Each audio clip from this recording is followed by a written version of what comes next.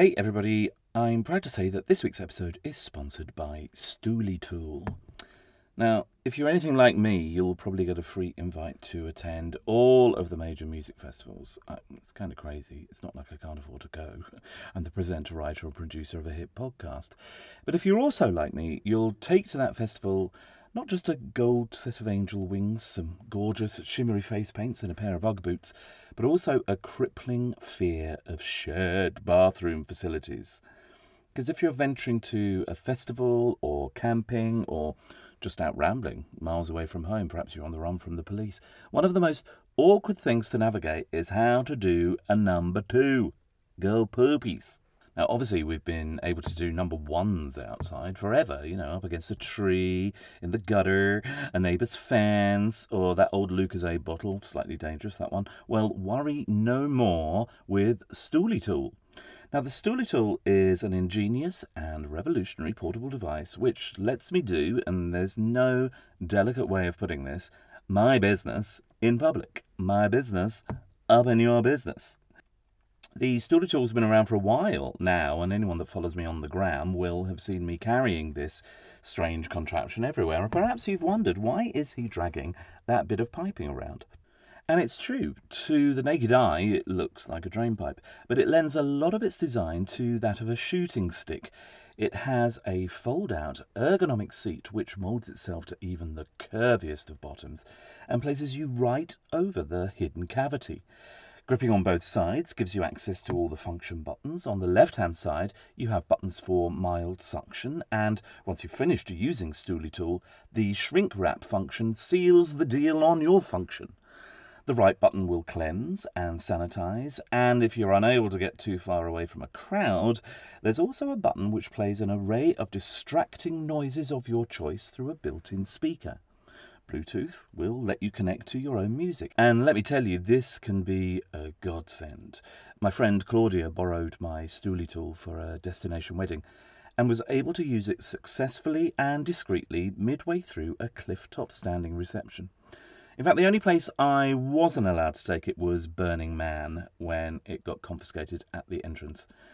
And then I saw someone using it as a didgeridoo a couple of days later. Anyway, once you're done, you just release your vacuum-sealed torpedo straight into a bin, or a skip, or over a fence.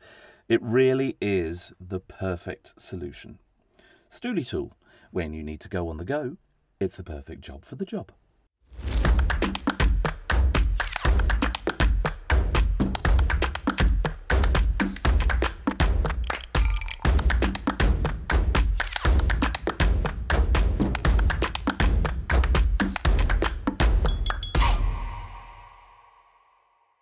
And now on House of Daft, broadcaster and natural historian David Attenborough reviews pornography.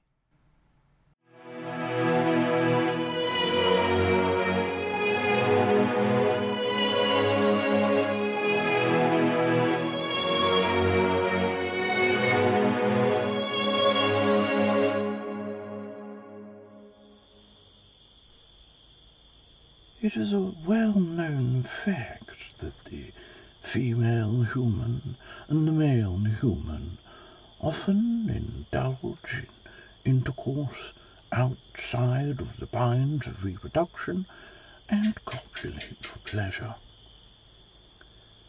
Sometimes even two male humans and two female humans engage, or several males and females, or in the case of what is presented to us here and now, approximately 100 males and 2 females.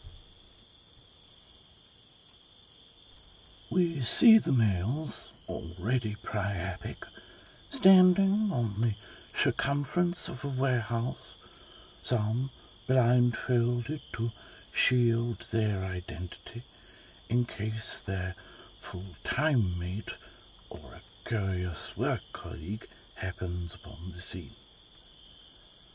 Many are obviously cold and have kept their socks on or are sporting a flip-flop. Others are braving the hard stone floor and will probably require a tetanus shot when all this is over. The females have oiled up their bodies to make the many anticipated insertions easier, and they can be heard calling random, nonsensical cries in vocal tones they think make them sound sensual to the males. Some of the males feign bravado and surge forward. There's no hierarchy and no discretion. The women aren't interested in the strongest or most handsome, and in fact the first participant is a sweaty, overweight, balding man called a Jeff R. The Jeff R prods and pokes in an inefficient manner, yet the woman proffers facial expressions that suggest satisfaction. We can all tell she's thinking about her washing. The process continues with sometimes 5 or 6 of the men interacting with the woman at one time. The group gives the impression that this is an enjoyable procedure, but all the men look embarrassed, and after about 40 minutes seem tired and red and uncomfortable. The lighting is harsh, the whole scene deeply unattractive. By this stage, the adornments that the women have used about their faces have sadly melted, and what was applied as a form of attraction to the viewer and participants is now just a gunky, messy pool of makeup streaming down their flushed cheeks. Once the last of the men has flailed their impotent seed, the women are asked how much fun they've had. They laugh in an over-exaggerated fashion and say how they can't wait to do it all again. As the credits roll, thoughts turn to the unfortunate souls that have to descend on this depressing arena to clean up before tomorrow, when an orgy of an even grimmer variety will occur, as they must make way for an insurance brokers' convention. Sir David Attenborough. Next week, from the House of Daft archives, Sir Terry Wogan reviews pornography. And now episode 7 of our terrifying new horror series, The Cult. Just a warning that some people may find the following scenes upsetting, or just annoying.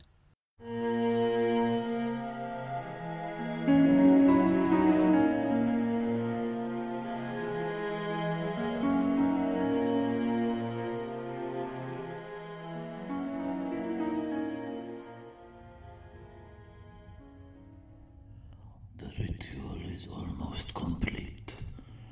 Soon the sacrifice will be made, and a new dawning of hell on earth.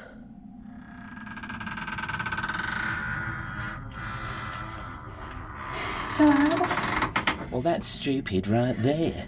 She's wandered into that house alone in the middle of the night, and the first thing she does is shout hello. What's going on?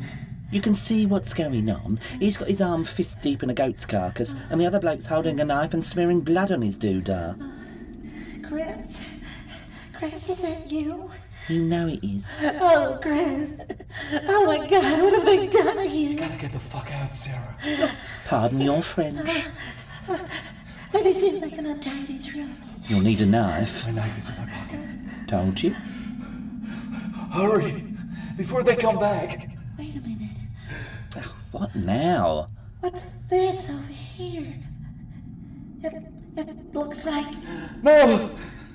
No, don't go near it. What on earth is she doing now?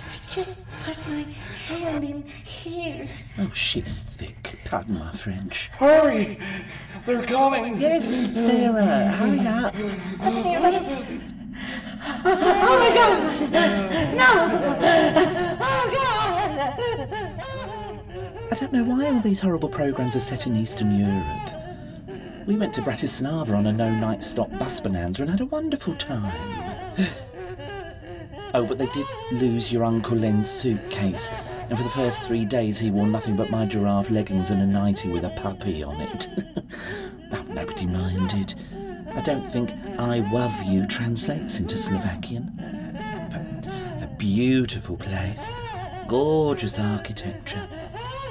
Come to think of it, they were filming when we were there, actually. It was so annoying.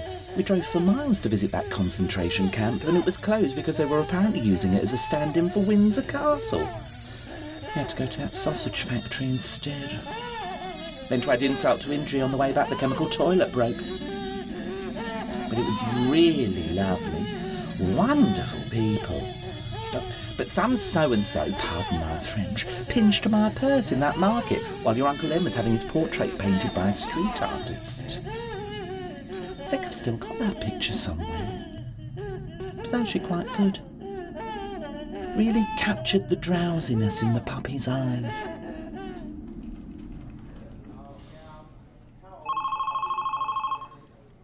Lieutenant Collins? Sarah? Sarah, honey, is that you? Now, this is the only reason I'm watching this show. Speak to Would you believe we sat next to this chap at the theatre last time we went out west? Lovely man. Oh, except he did have his hand in his pocket the entire time and kept elbowing your Auntie Barbara with all this weird shuffling. It was very distracting. We couldn't concentrate on Denise Van Outen at all. God damn it. If you've hurt my daughter, you son of a bitch, I swear I'll... Oh, pardon your French. Hello? But I did read he's thinking of turning that play into a movie. I don't think Denise will be in it. He's setting it in Boston and she can't do American. Lieutenant, I'm sorry to disturb, but you gotta see this.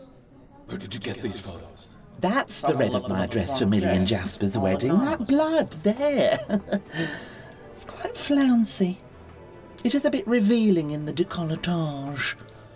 Your Uncle Len actually wolf-whistled when I tried it on. I said, pardon your French. My daughter's out there, Casey, and I think she's in real trouble. Get me on the first plane to Prague. Oh, it's Prague, is it? Casey. We went there with the girls from Dye at Dolly's. Gorgeous place. Beautiful people. Wonderful architecture. But it was a very poor choice food-wise. Very heavy. Very brown. Oh, I've had enough of this. I'm going to go read my book. Oh, it's fascinating. Riveting. So evocative. But it's supposedly historical, and one of the characters is called Jackie. No.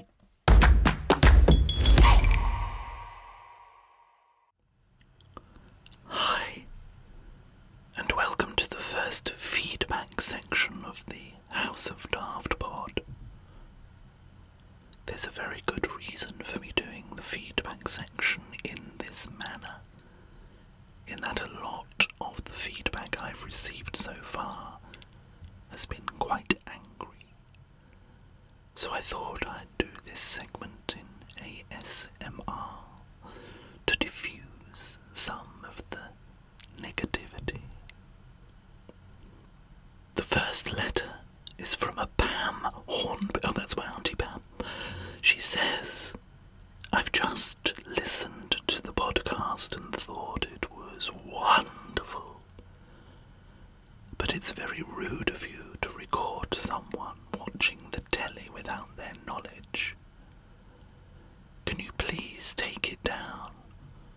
Or else all the girls at Tuesday Toe Tappers will laugh at me. Thanks, Pam.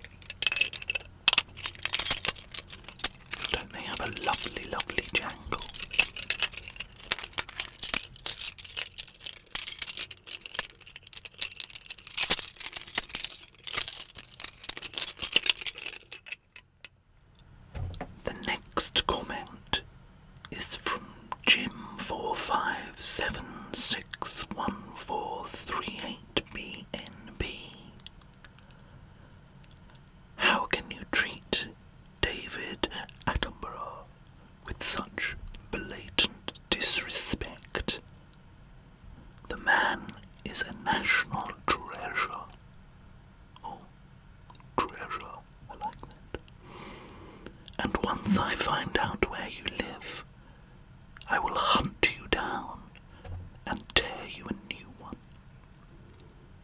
I'm so sorry you feel this way, Jim.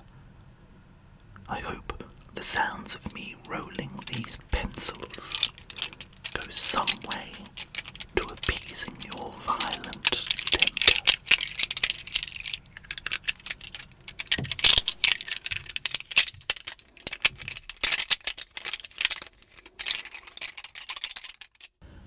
And finally, a message about our sponsor from Denise Blacktooth in Stockwell, who says, I bought a Stooley tool on your suggestion and took it to my godson's christening. Sadly, following a dodgy prawn vol-au-vent, the Stooley tool wasn't able to compete with the capacity, and I ended up with feces in my velvet slingbacks. Firstly, I'm so sorry, Denise, but I'm not responsible for the products I advertise, and therefore claim no liability. Secondly, it's Y-O-U-R, your, not Y-O-U-R-E-U-R.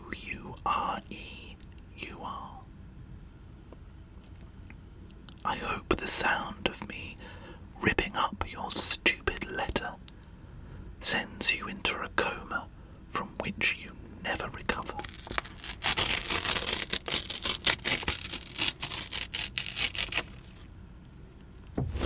Right, I'm not doing that again.